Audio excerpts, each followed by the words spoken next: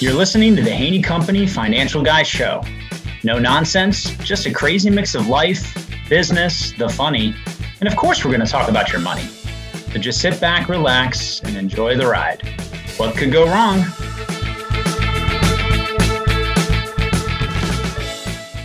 Welcome to another episode of the Haney Company Financial Guy Show. I am excited for our episode today because this is the third, and I would say probably going to be one of the most fun and interesting parts of this little mini tax series we've been doing. And I've got my friend Matt Chauncey here to unpack some really powerful stuff. So thank you, Matt, for being on with me today. Appreciate it. Absolutely. Thanks for having me, Brian. Looking forward to the opportunity. Awesome. Most people know that the first four questions are the hardest and most complicated. So I try to get them out of the way first, then everything else we say usually flows a lot better from there. So if you could have dinner with any famous person, and we're going to go all throughout human history, so they can be alive, they can be deceased, who would you want to have a meal with?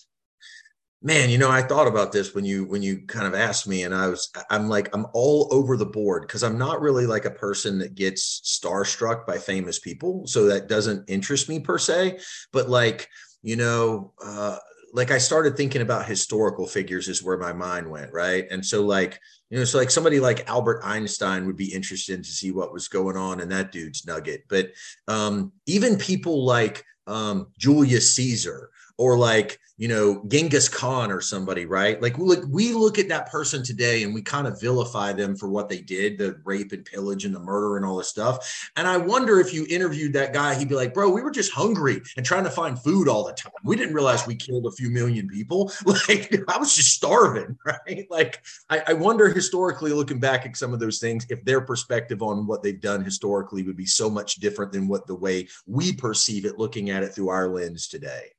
And I'm so glad you mentioned it because literally as you started that, it was funny. You said it, and Genghis Khan is one of the people that's always rolled around in my head. And I agree. I think, history, I think a few people have said it this way. History is very much a matter of perspective, right? We happen to be here now with all of the information and this, we consider ourselves very well informed and have our own kind of framework, but everything is time and context, right? People will look back on us now, 100 years from now, and who knows how they'll kind of. So let me follow up on that. I watched a documentary series.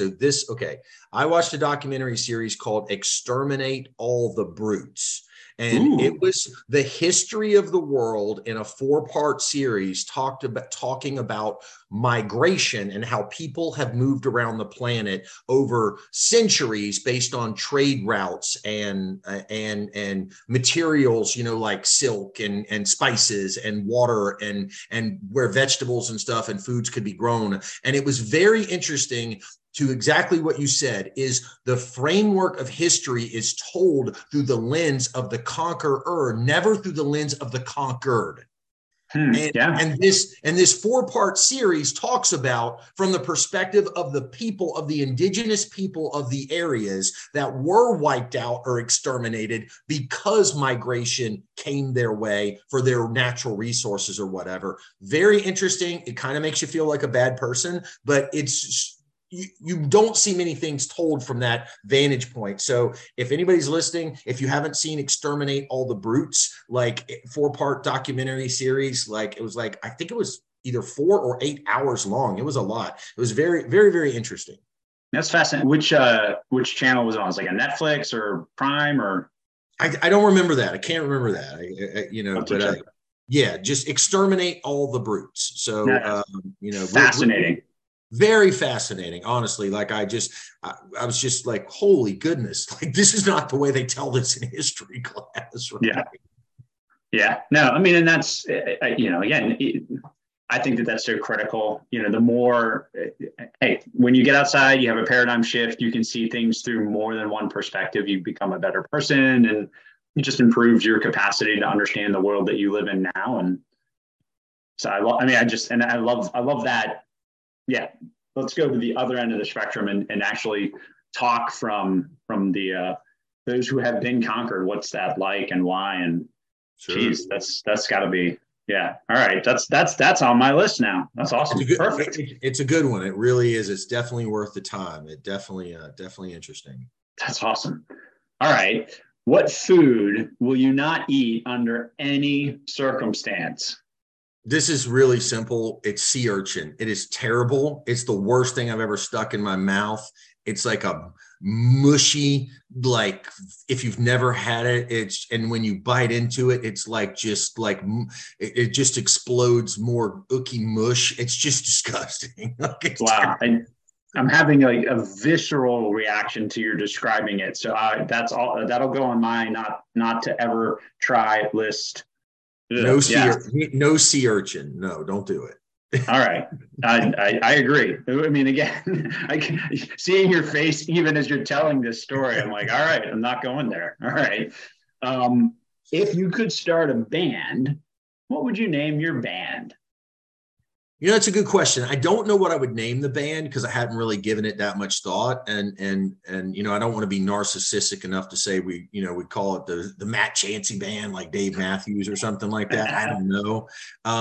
But I could tell you what I would, if I could start a band and I could like make music, I would want to, the genre of music I would want to be like a mashup between like Chris Rock, or not Chris Rock, like Kid Rock, Limp Bizkit, Billy Idol, like rap metal or something. Like, I know that sounds insane, but I just loved that type of music when I was coming up in the 90s and, in college and all those years. And that would just be the vibe that I would want to give off if I had a band. Don't know what we would call it, but like, that's the vibe I would want to give off.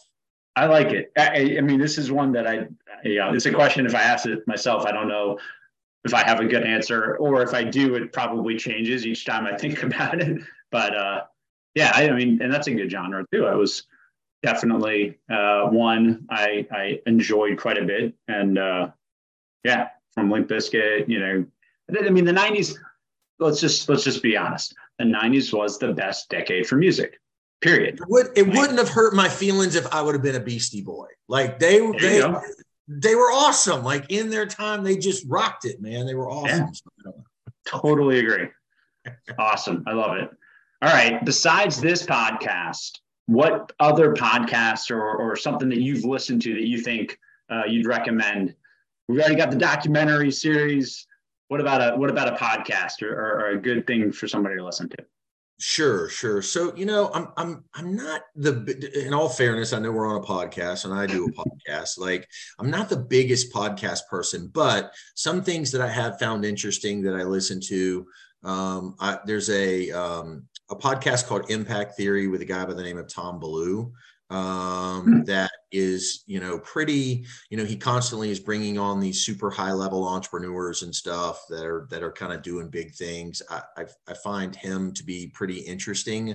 I don't necessarily agree with all of the guests that he brings on, but I think he does bring on some really interesting topics that you don't, that I don't necessarily think of all the time. So that's been interesting. I'm not the biggest Joe Rogan guy, but I think everybody is. I'm not trying to be like, but I've listened to it a couple of times. I think it's somewhat entertaining, but I do a lot of audiobooks. Like I'm a fan of kind of like audiobooks. That's probably where I spend more time than podcasts. And recently finished one by Ray Dalio.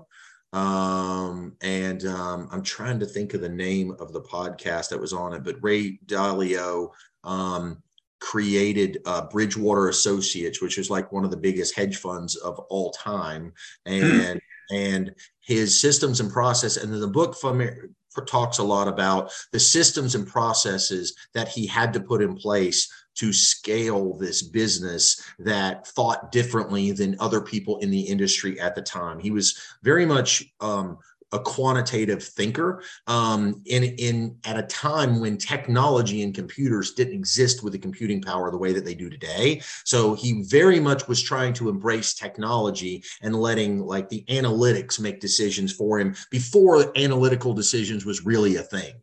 And then the funny part is I recently met a guy personally the other day, literally in the past 30 days, that spent the first 18 years of his career at Bridgewater and Associates and Wow. worked with him directly. And we were able to talk about that book. And it was so cool that I had just finished the book. And I literally met a guy that spent the first 18 years of his career there. And he said to me, like, what the book says is no joke. He goes, most people, he goes, about a third of the people don't make it 18 months. He goes, but if you make it through the first 18 months, because it's so culturally different, he goes, you never leave. Like it's, wow. You become indoctrinated and you never want to leave and you're like a lifetimer. And he goes, but a third of the people there don't make it 18 months because it is, they have this thing that they call radically open transparency about, like, if you make a mistake, like if anybody finds you making a mistake, and I'm paraphrasing, they are going to fire you or punish you in a terrible way for ever making a mistake. But if you make a mistake and you come right out and you openly document it, write it down in a log, talk about how you made the mistake, why you made the mistake, and then the whole firm can learn from the mistake with this open, radical transparency that I made a mistake, like, then the firm grows from that learning iterative process, as opposed to sticking your head in the sand at a normal firm and hoping nobody sees the mistake that you made and it just goes undiscovered. Like here, there's this huge self-reporting of making a mistake, and it's embraced as a good thing because we learn from it and build processes to make us better. And he goes, that is really uncomfortable for a lot of people because we're humans, we make mistakes. Wow. That's fascinating. And yeah, I mean, something that, I think most of us could embrace, at least conceptually. But yeah, that's a good culture to, I would think, again, especially in an industry that's so challenging, I would think that having that kind of culture, knowing that, mistakes are human errors, like we're just all equally fallible, and therefore we can come together and grow through them. They're not, indictments against our character or capacity all the time. Sometimes maybe, but more often than not, it's just we're all trying to do the best we can, and things happen, and that's pretty interesting. I like that. The book is called, I wanted to look it up real quick. It's called Principles. So okay. Ray Dalio, and the book is called Principles. So it's the principles and the foundation of which he built Bridgewater and Associates over, a almost 50-year career, I guess. And I mean, and if you don't know who Ray Dalio is, I mean, he's one of the, I think, 100 richest men in the world or something like that. I mean, he's what he turned Bridgewater and Associates into has been, amazing at the scale that what they built. But he talks about the human elements, not the technical, what they did and the math part of it, but the systems and processes of the way that they had to think differently to build something that was different than what existed at the time. So I found it was good. I think everybody should, dig into that a little bit. I love it. Fascinating. Man, you're just adding all these things to my list. My list grows all the time. And that's a good lead into, talking about yourself and your practice, because you have, you've got a really unique practice, and you work in a very significant way with some really fantastic folks. So what's the Matt Chauncey story? Look, I wanted to do something. I've been in finance for a minute, I guess. And I think there's a lot of people that do. Unfortunately, I think they listen to the ecosystems of which, or the apparatus that they're plugged into. So, there's people in the insurance space that have a BGA type relationship or whatever. And, they're espousing the belief system or the mission of the parent company, and talking about product, services, and strategies that suit the mothership, right? And or maybe you're with a big wirehouse, for those of you that don't know that are listening, the Morgans, Merrills, UBSs, the big companies out there. Look, all of these companies have a menu of services that they deliver for a client, no different than a Taco Bell. Right. You walk into a Taco Bell and you ask somebody behind the counter at a Taco Bell, hey, do you know what a hamburger is? They know what a hamburger is, and they know that a hamburger is delicious, right? But they don't sell hamburgers. Why? Because they have a menu that says this is the stuff that we sell at a Taco Bell. So people don't recognize that in the financial services space sometimes, that the menu that they go into and see at a financial services company is somewhat curated to provide products and services and strategies that might be congruent with the way that they want to serve their clients, but many times isn't congruent with the way that they want to serve their clients. But now they're stuck between a rock and a hard place, because I'm a person at a place doing a thing that with tools that I don't 100% believe in. And, I don't know how long somebody can do that. So I was stuck in that same apparatus like everybody else. And it was extremely frustrating to have these like handcuffs and limitations of things I could and couldn't do, couldn't serve the people I wanted to serve in the way that I ultimately wanted to serve them. And so I just had to build a business that felt intellectually honest for me and let me serve people the way that I wanted to serve them, and work with the clients that I wanted to work with the way that I wanted to work with them, without those types of limitations. And so, you constantly are pushed against, the limitations of licensing and the way our industry works, which is extremely complex. But, I wanted to work with, and look, everybody says this, about wanting to work with a higher net worth client or a higher income client or whatever. But the reality is not everybody's built for that. Not everybody has the skill set for it. And I'm not telling you that I'm amazing or anything, but, I've always been somewhat entrepreneurial. Very entrepreneurial. I've always had an asymmetric understanding of a risk return trade-off. Like, I understand when the juice is worth the squeeze and when to lean into those opportunities. And not everybody, some people are built to wake up and get educated and work in a cubicle for somebody else for 40 years. They are wired for that. I ain't that person. I needed to work with other people that were like me, that were a little bit off the reservation, because that's the only way that this is emotionally fulfilling for me, is to be around other people that work with me a little bit. And so, and to give you an example, and so I tell this story every once in a while so people find it interesting, is, when I was so I started off in healthcare, ironically, not in finance. And when I was in my late 20s, I got an offer from a guy. So there was a guy at my gym that had raised some private money from a guy that had sold a telecom business. And that guy says, hey, I want you to come help me work for this medical device company. I want to start this medical device business. And how that all worked out is not really the part that's the most interesting part. That talks about what's in my DNA, right? But this is the part. So that guy made me a job offer of what he would pay me from a salary, what he would give me of bonuses, and what he would cover my expenses and all this stuff to do the job. And it was a small startup at the time. So I was clearly leaving like a big Fortune 500 company in the medical device world to go to this really small startup opportunity. And my counter offer to him was, I don't want a salary. I don't want you to cover any expenses. I will manage my own business 100%. But I want 4x of the commission that you're presenting, and I want it paid in perpetuity forever. Every time you receive $1 that I generated, I want 4 times what you said you would give me, and I want my piece of that dollar.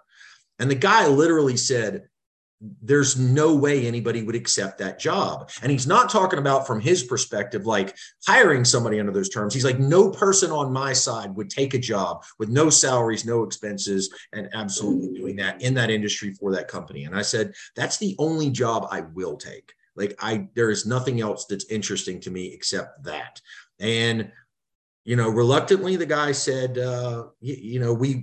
we worked together. And a few years later, I was making way more than he was as the owner of the company. And we had to, negotiate to walk away from one another. Right. But I have always been wired that way, to bet on myself in a way that a lot of people won't. And that's a trait, risk appetite, not that they need to take crazy amount of risk. That's not, like, I'm not suggesting people put their money in a bunch of crazy stuff because I'm in the financial services space, but understanding how risk works, right, is extremely important. And some people have absolutely no appetite for it. And I've always had a strong understanding of a risk return trade-off. And I think I wanted to work with people like that, that I could help solve problems for, the entrepreneurial type, right? When you open a new business, there's no guarantee that the product lines are going to sell, that the new trucks that you bring on are going to generate revenue, the new employees you hire, the new product lines you launch. There's no guarantee any of that stuff works. But as an entrepreneur, you do it because you think that it's going to work. It's a calculated gamble that I'm going to make $2 for every $1 I lay out, or $3 for every $1 I put out. And I just wanted to work with people that thought that way. And I had to be at a place that allowed me to curate the product, service, strategies, and tools that I use to be able to serve those people. And most financial services companies are built on the back of a product matrix that works for a mass affluent client, which there's nothing wrong with being mass affluent. I grew up poor, so I would have loved to have been mass affluent growing up. That would have been awesome, but the same tools that work for the mass affluent are not the ones that work for the entrepreneurial and the people that understand risk. No, absolutely. And I want to dig in a little bit more, because I really do like the way that we talk. You talk about finances as an ecosystem, and so based on your experience and the people that you work with, how would you describe success in that ecosystem? Look, so that's a good question. When I say ecosystem, so like I think that our health and our wealth are closely correlated, right? And I mean that from this perspective. So if your health goes bad, right? Like if your health fails you, you have to spend money on doctors and meds and therapies and treatments and all this stuff. So it starts to have a negative impact on your wealth, right? And if your wealth goes bad, I would argue that it causes stress and heart attack and all kinds of other stuff. So it has a negative impact on your family dynamics and the way you treat your kids and your spouse and your coworkers and whatever, right? So I think that your health and your wealth are interconnected and they're very much related. And so if you look at it from that framework, then you say, okay, well, when I look at my health, what are the things that make my health an ecosystem? Well, if you sat down in front of a doctor and you talk to the doctor would ask you things like, well, hey, what are you eating? Are you eating good food? You eating fast food? You eating junk food? You eating fried food? What are you eating? What are you putting in your body? How are you fueling yourself? Are you sleeping at night? You getting a lot of good sleep? Are you drinking plenty of water? Are you consuming too much caffeine? What about drinking alcohol? What about smoking cigarettes, right? What about doing drugs or whatever, right? So all of this stuff that you do to your body or don't do to your body causes your health ecosystem to ebb and flow, to do better or do worse, depending upon how many of those things you do right. And we're humans, we're flawed. So none of us do it all right. We have a few things that we all hang our hat on that we do really good. And then we're like, yeah, but I didn't tell anybody about that bag of Oreos I ate last week. You know what I'm saying?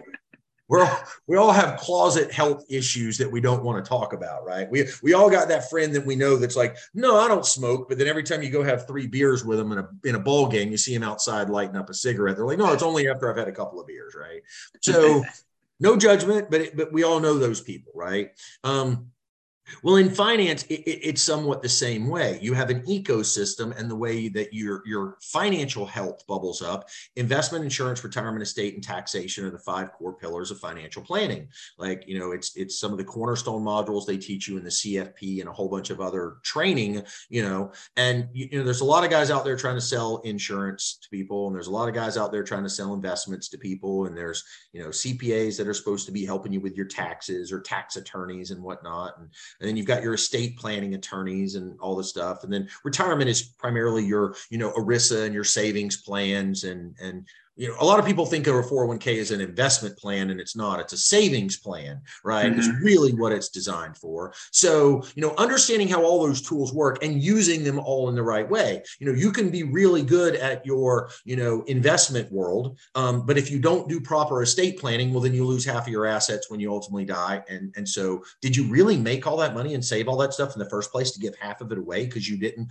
close the loop with bad estate planning, right? That's how different is that than going to the gym all day, every day for an hour and a half every day, but then drinking a liter of vodka at night every night to put yourself to sleep, right? Like, it's an ecosystem. It's not going to work out well. And so I just look at it from that perspective, and I say, you need to do all these things like the right way, but everybody's life is different. So some people, estate planning is a more core thing that they need to lean into because they have more estate issues in complexity in that side. Whereas other people, it might be the investment sleeve, or some of it might be the insurance piece, right? So everybody's life shows up in that way a little different in that financial ecosystem of the parts that they need to touch more than others.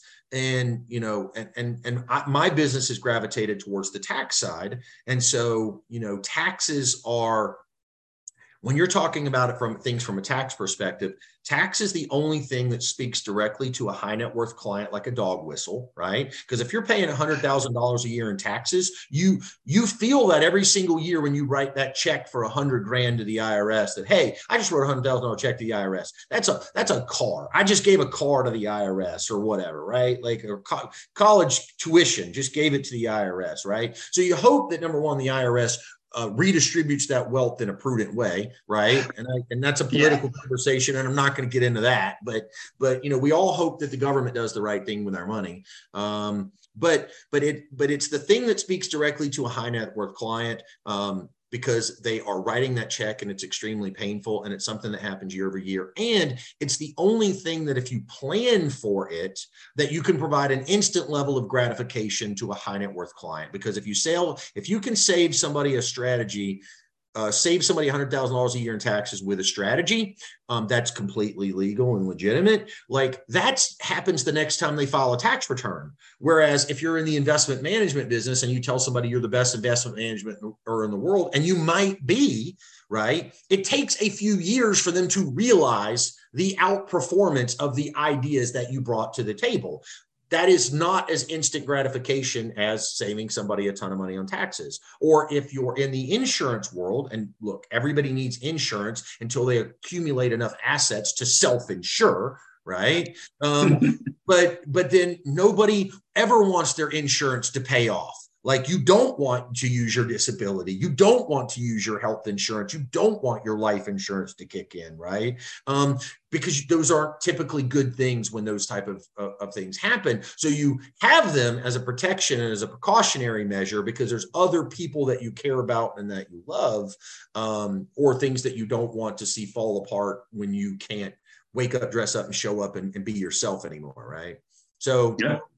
So for me, it was, you know, tax planning was the shift that I made to figure out how to, you know, build the trust of a higher net worth client that had a risk tolerance. And the one thing, and I'll end this kind of talk with that is, you know, I have a lot of wealthy clients, very wealthy clients. And people ask me all the time, what's the commonality with the wealthy clients that I have? Is it education? Is it industry specific? Like, so here's what I can tell you. They're not all doctors. They didn't all go to Harvard, right? I got clients that are high school dropouts that are worth tens of millions of dollars, right?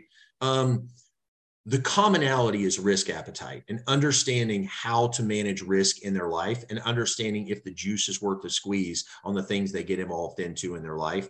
The commonality that all of my rich clients have is understanding how to take calculated risk. Makes a lot of sense, you know, and that's one of those things that, you know, like you're saying, it shows up in that financial framework and their financial ecosystem and their understanding as to why they're going to pursue certain things that other people might not, but also it probably speaks to, you know, an element as to why they're wealthy in the first place, because there's certainly a lot of, you know, we can see, you know, those types of traits that help you achieve massive success that, you know, the next 10 people maybe trying to do what you're doing just don't do. Yeah, that betting on yourself. And it's a fascinating profile sometimes to see, how did this person just blow up when, you know, the next 100 people didn't, right? Yeah. You know, it's a lot of fun. And the road to success is littered with people that went for it and didn't make it, right? Yeah. But at least they shot their shot. And I know that that's kind of like a young hip thing. The way the kids talk about it today is go shoot your shot, you know? So like, but it needs to be calculated. It needs to be, you know, the downside of you shooting your shot and miss is not that you have to jump off of a bridge and end your life if you're wrong, right? Like, you know, so it has to be a calculated risk to say, okay, if this works, how great is the upside? And if I miss, the downside can't be catastrophic failure, right? Yeah. And that's hard for people to size up because, so many people might have a risk appetite, go all in, but if they bust and it doesn't work, there's no outs, they're stuck. And that's not what I'm talking about, because that doesn't work for anybody. Yeah. And I think that there's also this framework of perseverance and understanding in terms of, how do you handle failure or challenges or whatever that is, like we mentioned, even in that book, right? Looking at them as opportunities. I think sometimes, you bringing that type of mentality helps you go further than other people do. I always love the story of WD-40, and it's on their website, but most people don't know. The reason WD-40 is called WD-40 is because it's the 40th version of the formula that worked. So there were 39 other versions of WD whatever that weren't it. And so so think about, again, just what a great story. We failed, right? 39 times to get to WD-40, and there's not a single person that doesn't know what WD-40 is. Probably we all have at least a can of it somewhere in our house, right? Sure. It's just, again, that's a different way of looking at something when you know what you're trying to do and you have a vision and an end game and a means to persevere to get to that kind of a place. It's fascinating. Well, I think they tell that story with Edison, right? Like they say that, Edison finally found a way to make the light bulb, but the way he did that was he found 10,000 ways not to make a light bulb. Yep. Right?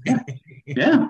That has so much value then, especially when it gets into things like you were talking about. So advanced tax strategies. You get into some complex areas that I think certainly the layman and even some of the more adept folks in either tax, accounting, investing, and even the legal fields probably don't know about. So you want to talk about some of the ones that you find come up a lot and or are things that, somebody that's a $10 million entrepreneur with an income problem, income in air quotes, might at least want to be aware of. Well, let's talk about it. And fair, we'll get to that a little bit. Let me talk about it a little bit this way. I think this will help some pre-framing to get to that conversation, right? So there is an expectation, or at least a thought behind the fact that they're like, well, my CPA does tax planning, right? Mm-hmm. And so the reality of that is, and so look, my own mom doesn't even know really what I do.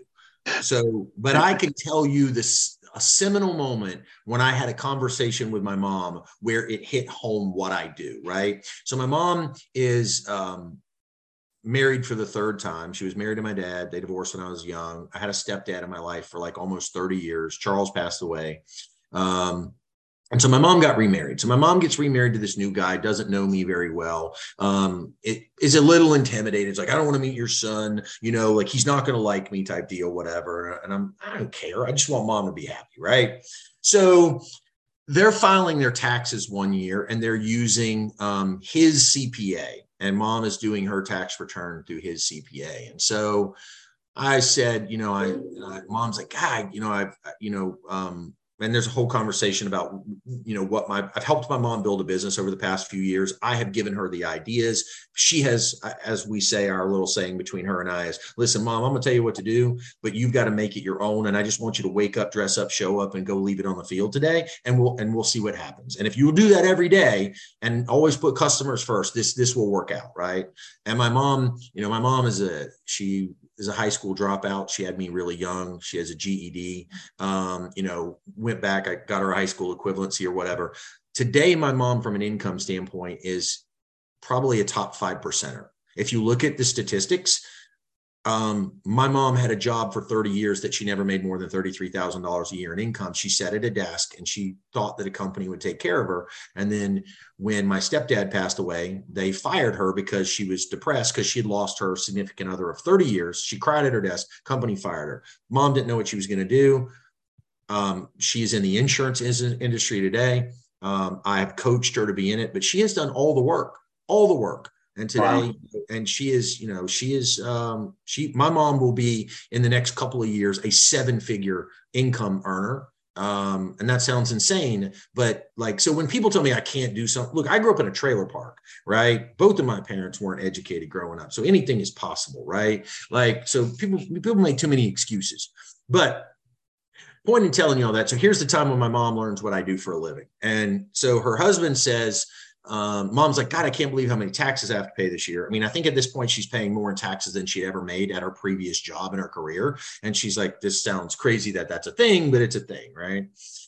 And she says, well, what can I do? And so, her husband says, well, oh, that CPA is doing everything that he can possibly do. If there's anything he possibly done, she's reducing all of your taxes that could. I said, okay. I said, I'm going to send you an email and I want you to just forward that email, just copy and paste it, put it in your email, send it to the CPA and see what happens. So I basically write an email and I say, Mr. CPA, is there any type of qualified retirement plan that we could implement this year that would allow for a deduction from last year? Because we're in Q1 of the following year. We're not even in the current tax year. That would allow us for a deduction that would help us save taxes.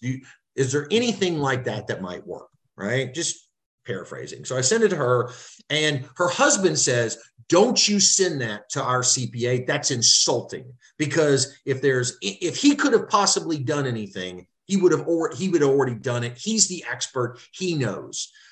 So my mom is like, not sure. And she's on the fence 50-50, but she's like, I'm going to send it. I'm going to see what happens. So the CPA doesn't pick up the phone and call. The CPA does not reply and ask any additional questions. The CPA modifies the return, adds a SEP retirement plan to it, shows the maximum contribution she can make, sends the new edited tax return back to her, says this is the amount of money that you need to go open a SEP and make the contribution for, and charges her $1,500 for that advice after I sent the email to send to them to say, is there anything that you can do? Wow. And her husband is like, how is that even possible? So now he's pissed or embarrassed, right, that he put up the fight to say, don't send this email. So he calls the CPA, chews him out, right, for not doing his job right. And the CPA refunds all of their money, from their tax returns. And they said, can you find us a CPA that will actually help us do good stuff, right? So that was the first time ever that this was a few years ago. This is the first time ever that my mom had any idea what I actually do for a living, right? And that was so basic and so fundamental, but like, people are under this perception that the CPA has time to look at things from a planning perspective when they don't. They have to manufacture tax returns as fast as they possibly can by deadlines. It's take this information, put the right numbers in the right boxes in the right forms at the right time so that you stay compliant, right? Now, There is nothing wrong with that. There is value to that service for a lot of people. But there are people that service isn't value for because they need time from planning, but CPAs don't have time to plan. So as a general rule, if you're not coming into your CPA or tax professional's office in the second half of the year and paying a separate fee to have a separate conversation, then you ain't getting tax planning. I don't care what you think. You ain't because they don't have time to go back and just stare at your tax return and noodle on a bunch of ideas that might save you a little bit of money. If you ain't paying for that separately, you ain't getting it. And that's a big misconception with a lot of people. And that's what my mom and that's what her husband thought, that of course that person is looking at all the ways to save his taxes, but they weren't until I introduced an idea. And then the thing that made him mad was then they tried to invoice them for the idea that we brought to them in the first place. Right. Now look, adding a SEP retirement plan is really, that's a mass affluent solution, right? Like, make no bones about it. Any type of qualified plan, 401k, IRA, SEP, simple, all those type things are mass affluent tools for savers to help you save money in a tax advantage way, whether it's an IRA, Roth, pre-tax, post-tax, whatever it is. They're just savings tools. And people should save, but people like to spend and consume in our society today. So very few people save as much as they should. And the goal of saving is that hopefully you can save a mountain of money that if you redeploy that money into good investments, that mountain of money can generate enough income to replace your paycheck. Like, it's not an overcomplicated thing. It's really that simple. But there's a lot of people that think they can out invest a bad savings rate, and you can't do it, right? It's like in the health world, a trainer will tell you all day long, you can't out exercise a bad diet. 100%. As a former personal trainer, I can confirm that on multiple levels.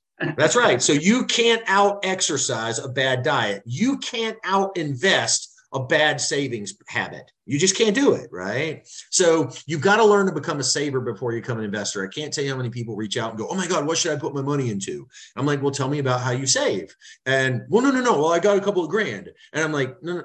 So then you need to learn how to save before you learn how to invest. And you don't know how to save. So once you've saved 100 grand, call me back and then I'll teach you how to start investing, because you can't do the fundamentals, right?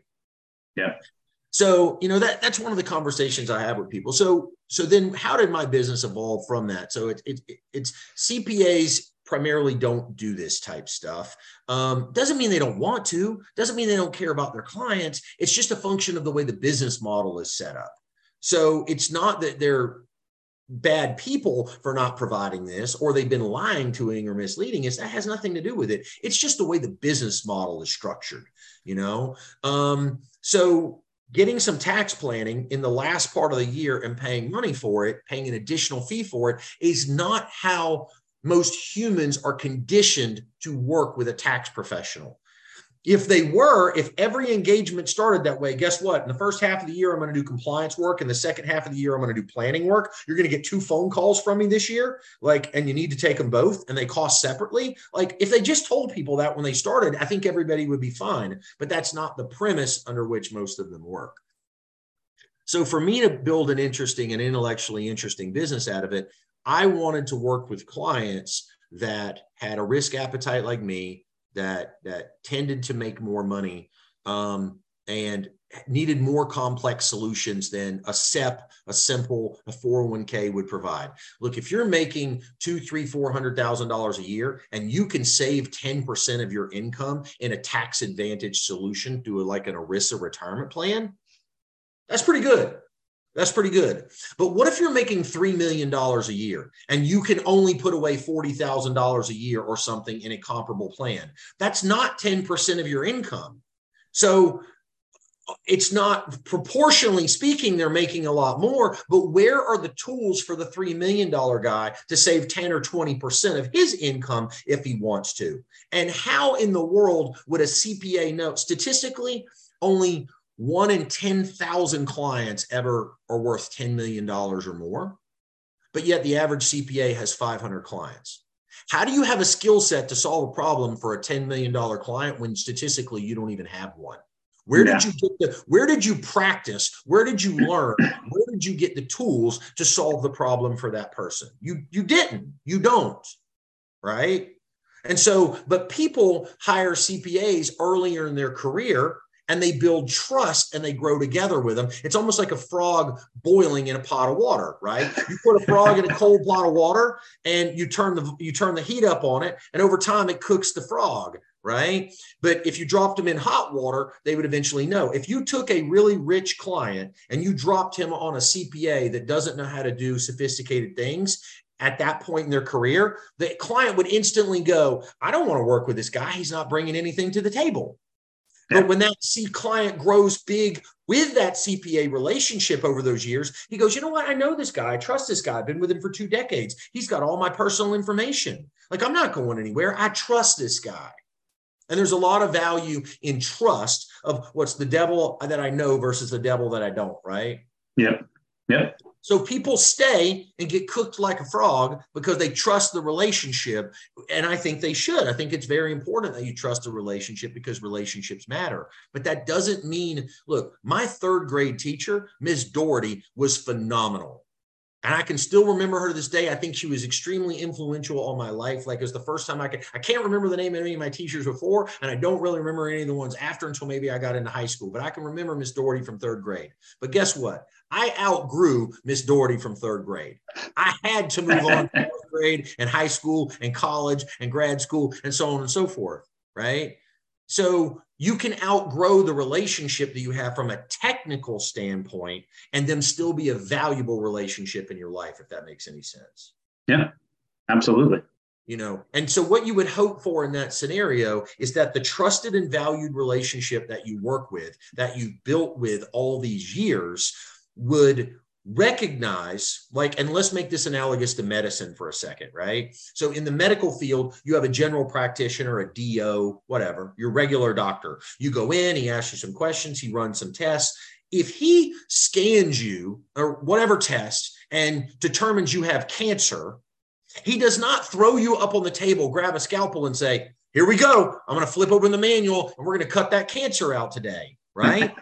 No. It's crazy. It's laughable. He refers you to a specialist to run more tests, that refers you to a specialist that knows how to get that very specific type of cancer out. It's not only just that it's cancer, it's what type of cancer is it? Where is it in your body? And all of those things matter depending upon the course and type of treatment. And then the time that you get to that specialist, that person only fixes that one type of cancer, probably 100 times a week or something like that. So they absolutely know that type of cancer in that part of the body as a specialist. So the way you should view your CPA is as the hub of, I trust this relationship. I want them involved in my sophisticated tax conversations, but I want them to be able to say, I don't know all of this stuff.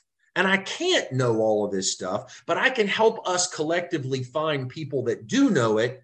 And then we can collectively, in a groupthink way, go, is this the right decision for us to be making? I think that's really all you're looking for from your fundamental tax planner that you work with. Now, if you later in life, after becoming uber successful, are on the secondary market shopping for a new relationship because your person retired or your person died or whatever reason, right? They're gone and you don't have access to them anymore, or you just finally were sick and tired of them not doing any work for you, because that happens and people change, then I think you are looking for that specialist when you're out there searching in the marketplace going, give me the guy that works with people like me that are worth $10 million, that make a ton of money, that have all the tools to solve my problems. But most people don't get to that point. Most people stay with their original relationships and they ride that whole thing out. And they just continue to hope that that person is going to drive value for them in ways that they don't have the technical skill, the training, or the experience, because they're not implementing these more sophisticated strategies. And because of that, you get this issue where people take an idea to their CPA. The CPA goes, I have one client that might benefit from this as if this is a real thing, right? So might. So then they go, well, I could spend hours digging into it to see how it works, but then I wouldn't know how to charge the client for that if I did that anyway. If I spent hours and hours and hours trying to educate myself on it, I wouldn't know how to help how to get the client to pay me for those hours. Or they just go, high level, they take a look at it real quick and they go, oh yeah, we've looked at those before for other clients. That totally doesn't work. That's not going to make any sense. That's a bad deal. So, because they don't want to throw any time into it. They don't want to dig into it because they know it's one client. The problem is that one client is usually one of their largest clients, not one of their middle of the road clients, right? And I ask CPAs all the time, or in professionals when I'm working with them, I'm going to say, hey, why don't you tell me about 5 of your most average clients? Describe them to me a little bit. Tell me, their names, what they do for a living. Just 5 of you've got 500 clients. Tell me about the clients that are 250 to 255, right in the middle. Describe those people to me. No one can ever describe what a middle client is to them, ever. So then I say, fair enough. Tell me about a couple of your richest clients. Oh my God. Well, Bob and Joan have been with me for 22 years. They own 7 companies. They got 6 kids. They got 3 dogs. They like to travel around the country in their RV. They know everything there is to know about a couple of their biggest clients, everything. And then you ask them a question. What have you done to help that couple save $100,000 or more in taxes over the past few years? What ideas, strategies, and tools have you brought them on a proactive basis that have moved the needle for them? And you'll get nothing most of the time, right? So your average client in the middle that your business is built on, you can't even tell me who those people are. The people at the top that you know everything about because they're paying the biggest fees, because you're probably doing their payroll and their billing and their reporting and their balance sheets and, all that stuff. You can't tell me what you've done that adds value to their life, even though you know them. That seems to be a serious incongruency of the way that those clients really want their advice delivered. And that's not a reflection of the CPA not being good at their job. It's just the way the ecosystem played out over time. Because if people hire you at the beginning, there's a lot of businesses that go nowhere and fail. There's a lot of businesses that go completely sideways on are really just jobs, but those people are still mass affluent. And there's a few that take off like a shooting star or a unicorn or whatever. And those people need different tools. But if you've only got one or two people in your whole book of business that need something like that, how would you have the skill set to solve that problem? Yeah, I very much use that medical analogy because, at our practice, that's what we've built out. We're not going to be the specialist in 28 different areas. We know what we're really good at, and we're going to bring the right parties to the table that are the cancer specialists when that's the issue that comes up, because you have to have the high level expertise in order to get the right experience, solution, and value. And you said it yourself. Like if you've got, $10 million in income and a whole bunch of stuff that's not first of all, that's not an average tax return.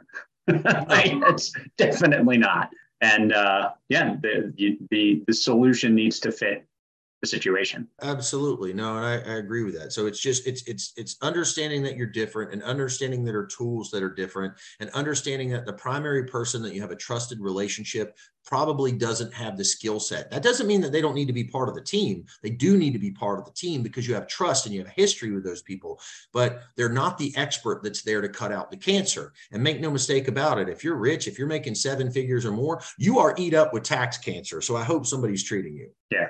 Yeah, well, and in that scenario, let's pop the hood and look under and see what's going on in the engine. So, what are some things when you're facing that type of situation that you would be coming in to look at to better diagnose and address, going beyond all of the very low level?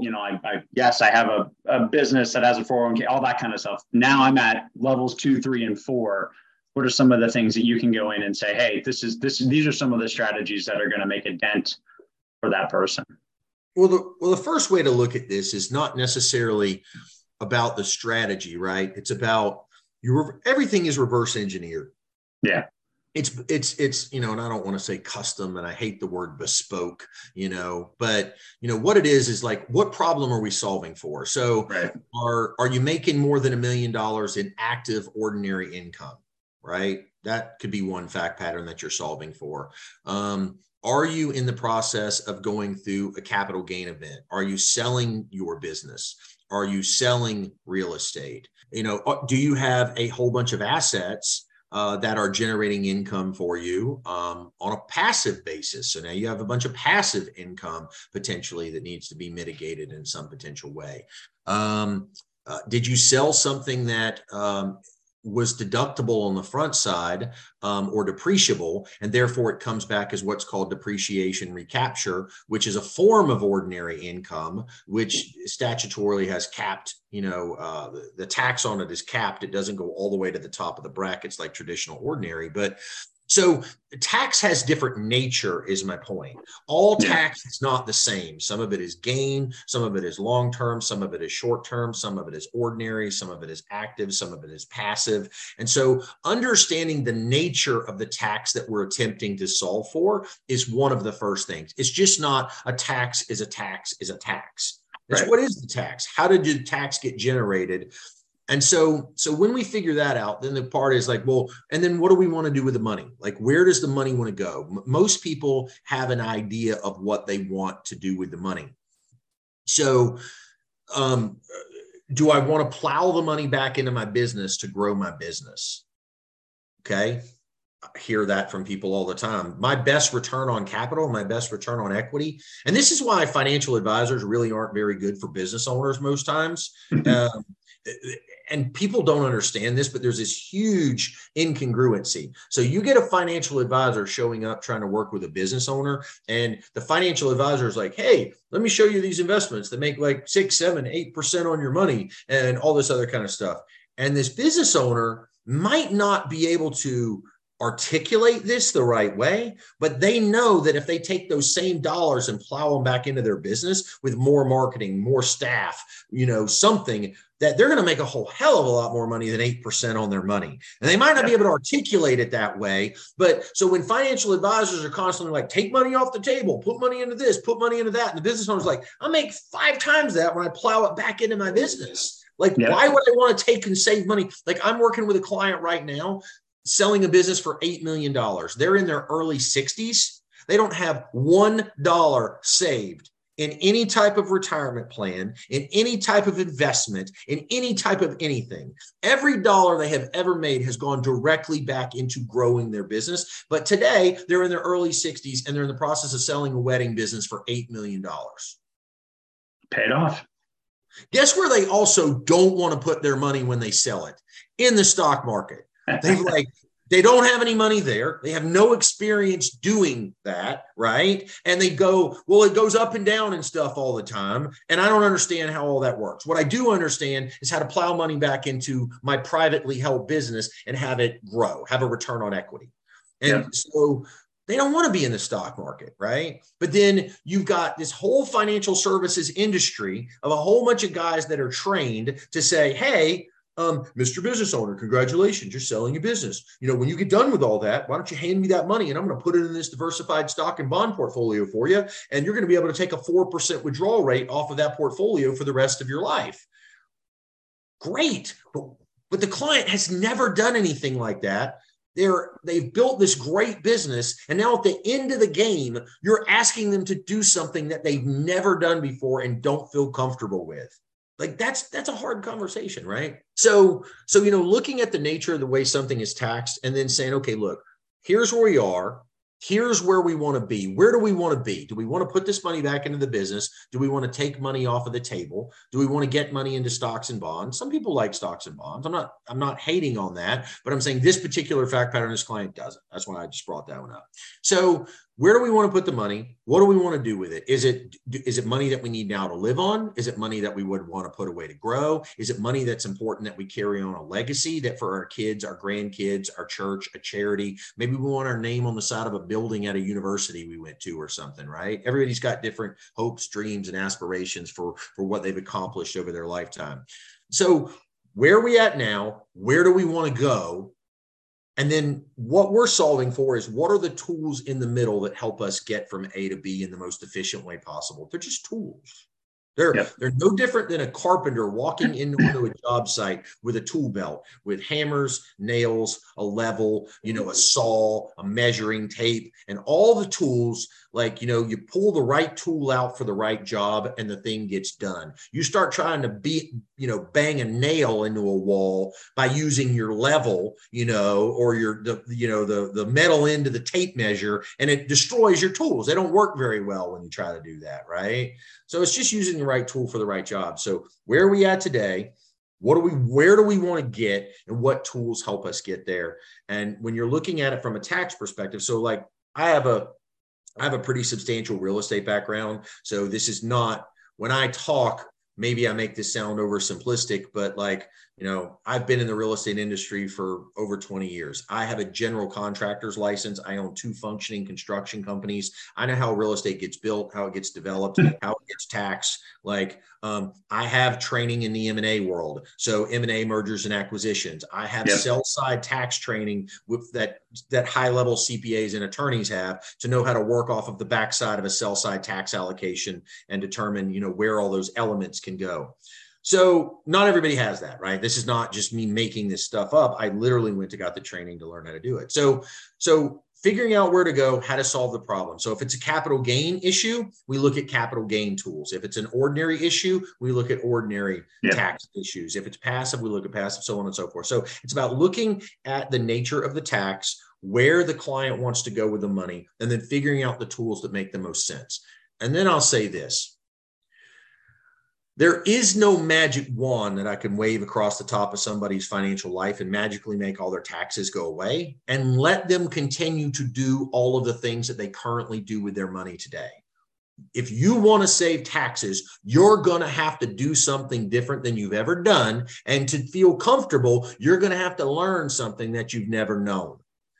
So if you ain't willing or capable of teaching that old dog a new trick, and I say that all the time to my clients, right? Then we can't do this, because you got to learn a new trick to get a new outcome that you've never had before. And the problem with that is, and I'll use the example of the person selling the business for $8 million. They get one shot at selling a business. One. This is their moment. Now, you are a personal trainer. How many times people come to the gym before and they suck at being in the gym? Their grip is wrong. They don't even wear the right clothes or the right shoes. They have no idea what they're doing, and they look like an idiot. But if they keep showing up for the next month, they look like they know what they're doing a month later. They have figured it out. They got to learn. They got to practice. They got to buy the right gloves. They got to get the weight belt. They finally got their grips and everything right. They know what's going on, and now they are functioning as somebody in the gym. You don't have that luxury when you're going through a capital exit, when you're selling a business or a big piece of real estate. You get a finite amount of time to be able to use the tools out there that can help you mitigate taxes to do it right. So you got to learn fast and find the right people to help you fast. And you've got to learn to trust fast, because it's not an infinite amount of time that you get to solve this problem. Nope.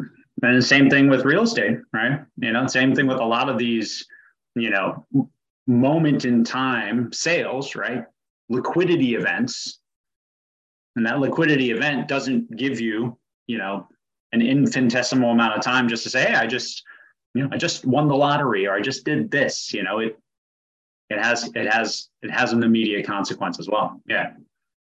Yeah. So I mean, those are some of the structural issues with the way that this business works and how you get somebody to that, thing. So I have built my business on, I don't consider the end clients my clients. I consider the centers of influence that have trusted relationships with my clients and have had those for years to really be my clients. Because if I can help them and be that specialist to them, then they can convey that trust to their client of going, you know what?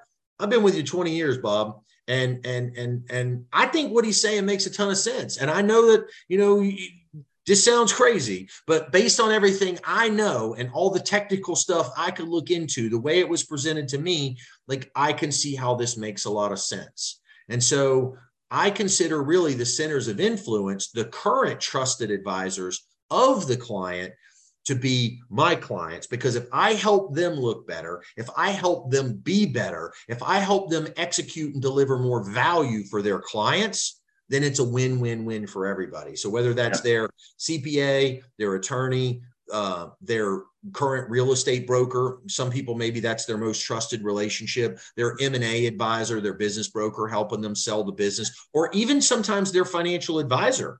I have other financial advisors refer me clients today because they know their ego is in check enough, right? Because the financial services world, all these guys got huge egos sometimes, right? But every once in a while, you run into a guy that says, you know what? I know I can't do these things for this client. And what matters most is this client gets a good outcome. And, if there's parts of it that I can do after the fact, when it's all said and done, great. But if there's not parts of it that I can do when it's all said and done, it's not going to kill me or my family. I'm going to be fine. I want this client to have the best outcome. So I get referrals from other financial advisors. I mean, I have tons of financial advisors that are actually my clients, like big, successful financial advisors that are my clients. So I wouldn't have thought that was going to happen. You want to be honest with you. Yeah, but it goes back to what you were talking about. You need somebody to really be able, the tail is in the tax return and how things are being presented. And therefore, each component has a strategy that must be deployed to mitigate change. It's amazing, for as complex of a tax code as we have, which is insane. Sure. We also have a tremendous amount of control over how and when we pay taxes. But the difference usually is, do you have somebody that has the specialty knowledge to give you a strategy that allows you to take control versus, letting it happen to you. And then, you're just kind of getting that recorded. Okay, I took it in the pipe this year, and I probably will do it again next year unless I figure out a different way forward, like you said. And here's a caveat to that a little bit. I left this piece out. So you said something that reminded me of it, and let me bring this up. So if a business owner understands when they're growing their business that the decisions I'm going to make are not guaranteed to work, but the juice is worth the squeeze on this, right? Why would you file your tax return in a 100% compliant way? I'm not saying you're stealing money. I'm not saying you're lying. I'm not saying you're falsifying stuff. What I'm saying is there's strategies. So people think an audit is a bad thing, right? Sure. Let me play devil's advocate on that for a second.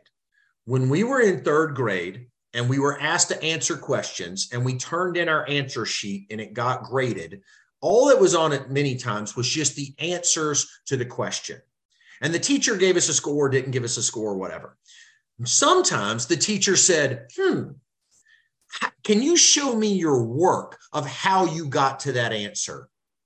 Doesn't mean your answer's wrong. Doesn't mean your answer's right. All the teacher asked was, can you show me your homework, how you got there? An audit is no more complicated than saying, show me your homework. How did you get there? How did this math come together to get there? That's what it is. So how do you answer that? Well, how would you have answered it in third grade? If the teacher says, show me the calculations of how you got to the answer, and you have a blank piece of paper with no calculations on it, what do you think the teacher's going to say? You must have cheated off of Becky because Becky was sitting next to you and Becky could show her homework and she has the right answer, right? Yeah. But if you can pull out your file with all your documentation, here's why we took this position. Here's why we thought it made sense. Here's the codes. Here's the regs. Here's the standard. Right now, is that more complicated than just a normal tax return? Absolutely. But we're talking about huge deltas in outcomes of saving hundreds of thousands of dollars by taking something that's not just a straight line compliant, type tax position. So if you can support it with documentation and it's in the code, look, you're just building a file to say, look, if the tax man comes, here's all of my homework. Here's why I took the position. Here's why I believe it makes sense. And from a tax perspective, with the way the IRS looks at it, this might be a little bit out of the scope of this, but if anybody ever wanted to look it up, when you're taking a tax position, there's would this work? Would, could, should, more likely than not. And the minimum standard that you're shooting for from a tax position is what they call substantial authority. It's a 40% litmus test. So if you can make an argument that's better than 40% test in the IRS's eyes, substantial authority, and you've got documentation to support it, it's not criminal. You might pay some late taxes. You might pay some fees. You might pay a penalty or two along the way in some of those areas, but it's not criminal to take a position that only has the substance of 40% of substantial authority. I don't think most people have any clue that that's a thing. No, and I think there's too much fear factor to feel like you're meddling in things when you don't know. But again, that's the thing, right? The difference is being equipped, working with specialists that do know, that can create and use and deploy things that are, you're not in a lab inventing things here. Like these are proven, effective, tested, code-based strategies. It's just a function of the fact that people don't know that that's the strategy they can take advantage of. It's in the code. Like, for example, 401k. Everybody knows what a 401k. It's a mass affluent tool, right? Mm-hmm. I ask clients all the time, and I'll ask you, is it possible for a 401k to blow up and cause taxation to every person that's a participant in the plan? Is it possible? Yeah. Absolutely. Yeah, you don't do it right. Absolutely possible. There's filing requirements. There's 5500s. There's other things that have to be done to keep a 401k plan compliant. Why does that not happen? Why do they not normally blow up? Well, because it's a very commonly used tool that a lot of people understand. And there's a lot of competition in the space to provide 401ks. And because of competition, it's raised the standard of a lot of people understanding how it works and what you do to make sure that they get it right. Right? Exactly. But 263C, 168K, 1031, 1400Z, 831B. Like I can, 169, like 409. There's so many other codes you can rattle off that solve other problems. But guess what? Those ain't mass affluent problems. Those are wealthy client problems. And people don't understand how those codes work because they don't see them, hear them, or talk about them all day, every day. Yeah. They're in the code. They're there. You just have to make an argument, and you have to have the homework to support why you made that argument. Because think about it from this perspective. You think the IRS agent, the auditor that sees that stuff, sees a complex return with that stuff on it all day, every day? No. You're not talking about, like, they see millions, tens of millions, hundreds of millions of returns that come in. We're talking about 1% problems or 10% problems of the population, right? 50% of the people in this country don't pay tax. They're filing a return to get a refund. So you're only talking about the 51st percentile and up. And then from the 51st percentile to probably the 80th percentile, you're really talking about mass affluent clients, right? Yep. So all the mass affluent strategies work from 51 to 80%. So the accredited investor standard was created. I sometimes I know this, and right now it's just fading. It's out of my brain, but it's been decades since the accredited investor standard was created. And so accredited investor deems somebody to be financially sophisticated based on the amount of income they have or the assets that they've accumulated over time. It's just some arbitrary line in the sand that says this person is more sophisticated than somebody that makes less or has less, right? Yep. Here's an interesting fact. When the code was created for an accredited investor, 2% of the U.S. population qualified as an accredited investor when the standard was created. And today, it's 18% of the population qualify as an accredited investor.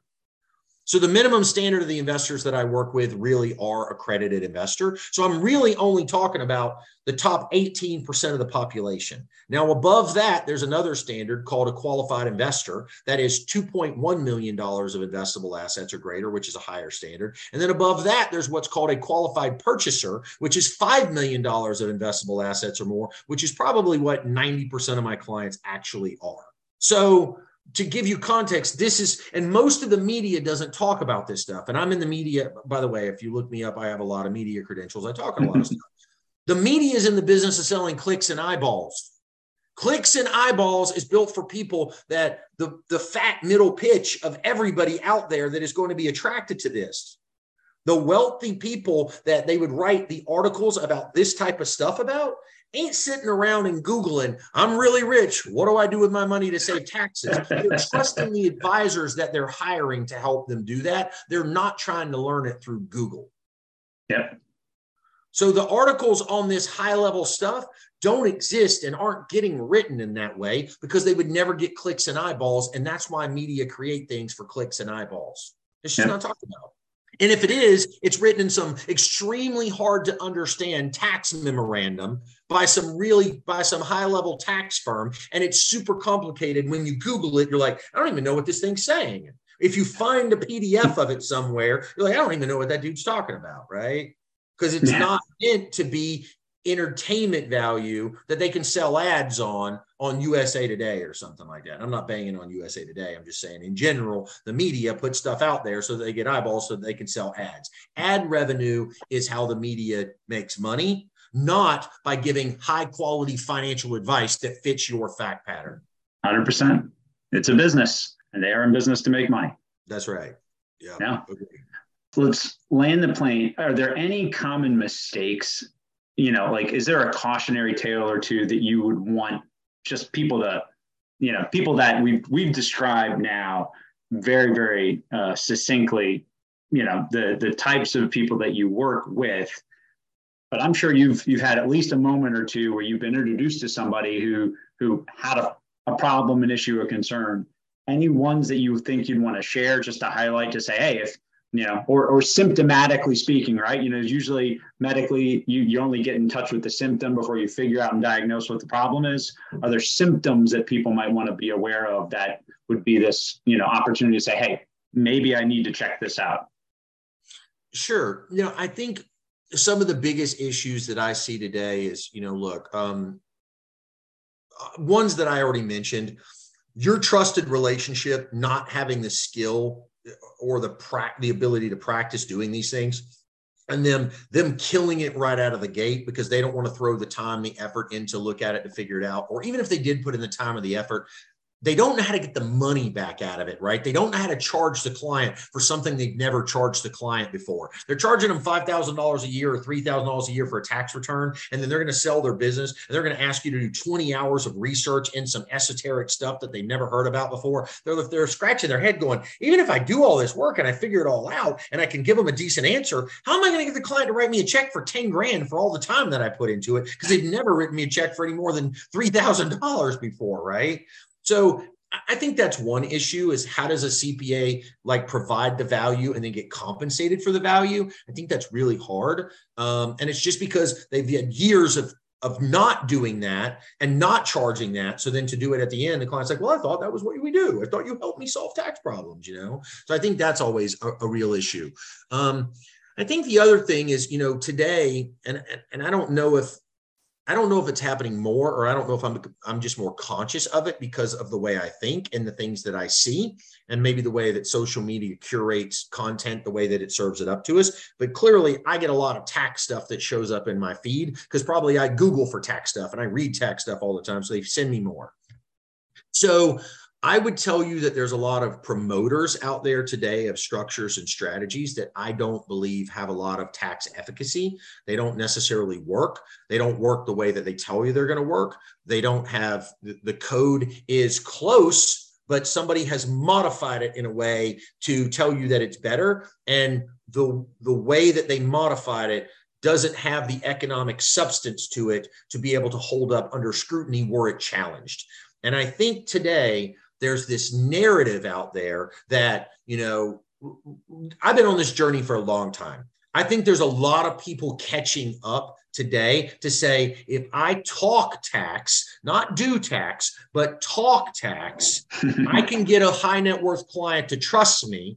And then if I want to sell them insurance, I can sell them insurance. If I want to sell them some type of investment, like I had a client that a few years back that, needed to do a 1031 on a $13 million real estate exchange. And there were some other financial advisor types involved in it. And they wanted me to say smart stuff to the client, but they wanted to sell the real estate for the client and put all of his money into an annuity because they made 15% commission on annuities. Now that would have cost this client like $3 to $4 million of immediate tax harm, but they wanted a 15% annuity commission sale out of it. Now I'm not telling you an annuity is a bad product. I'm not even telling you these dudes are bad dudes. But what I'm saying is, like, talking tax to win the trust of a high net worth client, to tell them you could solve a problem that you really can't, to then sell another product that's good for you and not good for the client. I'm starting to see more and more of that go on in the industry today, that it hurts my heart a little bit that people have to be so disingenuous with people to try to enter the conversation that way. For example, the other day, I read something from the service that said, so the R&D tax credit thing is being talked about a ton out there today. The R&D tax credit is a real thing. It really exists. It's in the code. The problem is you've got promoters that learned it from a promoter, that learned it from a promoter, that learned it from a promoter, and they're running around telling everybody about it, throwing stuff against the wall, hoping that it sticks. There's a lot of people trying to qualify for these benefits that it wasn't intended to, and the person they're getting the information from is not qualified. Right. And these, you know, to other tax credit programs, you know, the EILD loans and all the other stuff out there. There's so many promoters of these tax credit programs, and they are not real and they are not legitimate. The IRS right now they're putting notifications out there and saying that probably 90% of the people that you're getting this information from is not real and is not legitimate. It's a promoter issue. It's not that the code ain't real. It's not that that thing don't exist. It's that the people that are bringing it to you don't know what they're talking about, and they're just using it as a door opener to probably try to find a way to sell you an annuity or life insurance, because the proliferation of that is coming through the insurance industry, not even the securities industry, because the insurance industry is a really low bar. It takes a couple of weeks to get an insurance license. The training that's required in it is not all that high. And you got a ton of, and the commissions tend to be big when you sell an annuity or life insurance case. So all those people that have that minimum standard, and I ain't banging on insurance people. There is a place for insurance people to do their job. But to go in and say you're going to save somebody all this money and get them all these tax refunds and tax credits and all this other stuff in the hopes that when that money shows up or doesn't show up, right? If it shows up, then you go, hey, look, I showed you how to get all this money. By the way, I sell life insurance for a living. You should buy a lot of life insurance from me, right? Like, number one. But number two, there's other guys that go, oh man, you were so close. We thought you worked. But the time they now spent with that client built a little bit of trust. And the client goes, wow, you at least brought me a cool idea. And I can't believe how close I was to really qualifying for that. Wow, that would have been great. Oh, by the way, you sell life insurance for a living. I need to have mine reviewed. Would you look at my life insurance? So even in scenarios where they can't help the person get the benefit, they are building a little bit of a relationship with some thought leadership that didn't even apply to get to sell a life insurance policy. And once again, I am not banging on the life insurance industry as a whole. It has a valuable role that it plays in the ecosystem that people do. But walking in the door to build a relationship on a disingenuous foundation of being able to do something that you can't do and this person doesn't qualify for, to hope to get enough trust to sell a product like that, is what I'm seeing a lot of. And I'm not the biggest fan of. Like, I don't know how they regulate that out. I don't know how that whole thing gets done, but that's something. And then the worst part of that, or maybe not the worst part, but a bad part, is then what if that person would actually qualify had they have met a legitimate provider of that strategy? And now later they actually meet a legitimate provider that knows how to get those benefits for the person, and they should qualify. But because somebody came in there before and okey-doked them and scammed her woman or whatever, they're like, no, I've already been scammed. The guy tried to sell me a whole bunch of life insurance. I ain't listening to anything you got to say. So now they won't even lean into a benefit that they should get if they were talking to the person that could execute on it. Like, so then they don't get something they should have been entitled to. Those are issues that I see in the marketplace today. And I know it's hard for the average consumer to know how to vet the person, the professional that they're talking to, about how do they know what they're talking about? What are their credentials? How do they know that they're real? You know, I know that's hard for people to figure out. And I don't know how to answer that stuff, right? Except, I guess, maybe go to the Google machine and just do as much research as you can looking up on people. But that's some of the biggest issues that I see today. People promoting strategies, you know, and you see it a lot of in the cost savings world. You see a lot of cost savings advocates out there, you know, talking about, you know, we can help you save costs on this and costs on that. And, you know, like I had a story from a client that ran a restaurant. They did $30 million of revenue, and a cost reduction analyst got at them and said, we can cut your merchant processing expenses by thousands or tens of thousands of dollars. And the guy's like, you know, look, we're in the restaurant business. We know that we could have a lot of leakage in the merchant processing space. So we are very diligent. Matter of fact, I have a person that does nothing but constantly stay on top of our merchant processing. We know we're good there. This consultant, adamant, I guarantee you we save you money. I need all these documents and this, that, and the other. Like, I would bet my life on it. So the business owner takes the time, takes the effort, puts all the documents together, provides everything to the person. Literally, the quote they came back was not even hundreds of dollars of savings. It was like tens of dollars of savings. So this client wasted time, effort, you know, the emotional bandwidth to get to the person. But all this person wanted to do was waste their time to get the documentation to try to, and the client said, look, I pay attention to this because I know there would be leakage. Like, there's a ton of other people you would have that conversation with, go, you know what, it's funny. We signed our merchant agreement 7 years ago and I've never looked at it since. Maybe I should have that reviewed.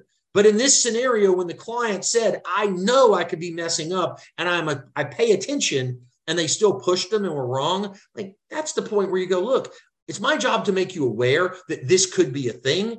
If you are on top of it, then I did my job. But so many people are living and dying on making that next sale today that they can't get to the point where they can be consultative in the process. You know, like, I turned clients away at the end of December that wanted to do some tax planning. And I mean, it would have made me a lot of money and saved them a lot of taxes. But I said to them, look, this isn't fair to either one of us because I don't have enough time to properly teach you what you need to know to understand what you're going to do. And I don't really need the extra money. It would be great, but I don't need it. It's not going to change my life right now. And guess what? You've been overpaying your taxes for years now. So you overpaying one more year isn't going to kill you either. So let's punt for now and let's start working on it at the beginning of next year and we'll be good. But I can't get all this done with 10 days left in the calendar year, that in a way that if I were you, I would want to know all the things that you need to know. And I don't want you to blindly trust me. Right? I want you to be able to ask the questions, take the time, and read the documentation that you need to really understand it and cross-check this stuff. So those are some of the issues I see. I hope that's a decent answer. Yeah, very much so. And I think, it is, some of the stuff that you've described is always unfortunate. We operate in an industry where, there's bad actors in every industry, right? And it's just, certainly, I think I do find that when people are willing to take the time to tell you up front, they're not, this is what I'm an expert at, and these are the areas that I'm not. This is what I cannot do. When we're valid and legitimate about those things, and we're not trying to, put everybody in the same box. Whole life insurance solves everybody's financial problem or whatever that is. I think that is certainly at least one benchmark that has been helpful. But yeah, it's, it's critical that we deliver, we're not delivering a product. We're delivering a strategy that is custom tailored to your situation.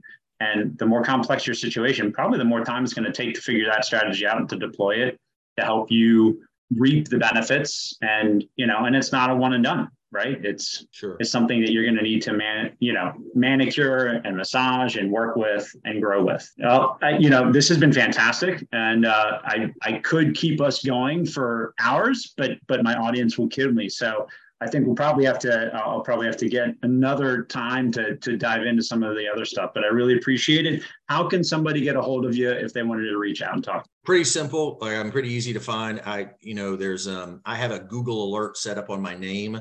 So there's only 3 Matt or Matthew Chancey's out there. I'm the only Matthew Chancey that's a CFP. There's a guy out of Oklahoma that's a pretty rad drummer. His stuff comes up in my content sometimes. And there's kind of a shady politician out of Alabama. I am not either one of those people. But Matt Chancey, CFP. I have a LinkedIn profile that'll come up if you type in Matt Chancey CFP.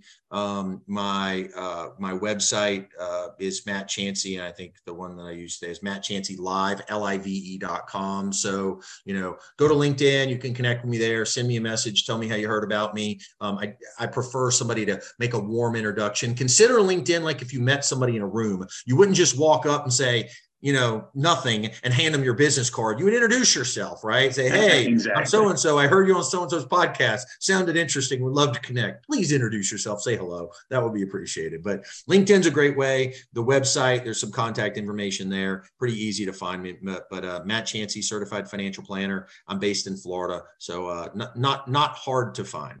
Awesome. Appreciate it. Thank you for your time today, man. Good stuff. Thanks, Brian. I appreciate you having me on, my friend. It was a great time.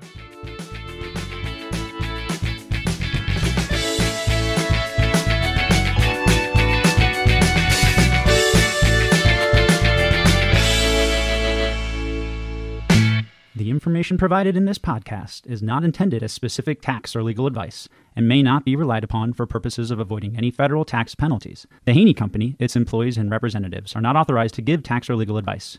Individuals are encouraged to seek advice from their own tax or legal counsel. Individuals involved in the estate planning process should work with an estate planning team, including their own personal, legal, or tax counsel. The information provided here does not constitute personal financial advice, but is meant as the conveyance of information for educational purposes only. All investing involves risk, including the risk of loss. Past performance is not indicatory of future returns. Guarantees are backed by the claims-paying ability of the insurer. Brian Haney is a registered representative and an investment advisory representative of Dempsey Lord Smith, LLC. Dempsey Lord Smith, LLC is not affiliated with the Haney Company. Securities offered through Dempsey Lord Smith, LLC, member FINRA SIPC. Advisory services offered through Dempsey Lord Smith, LLC, a U.S. SEC registered investment advisor.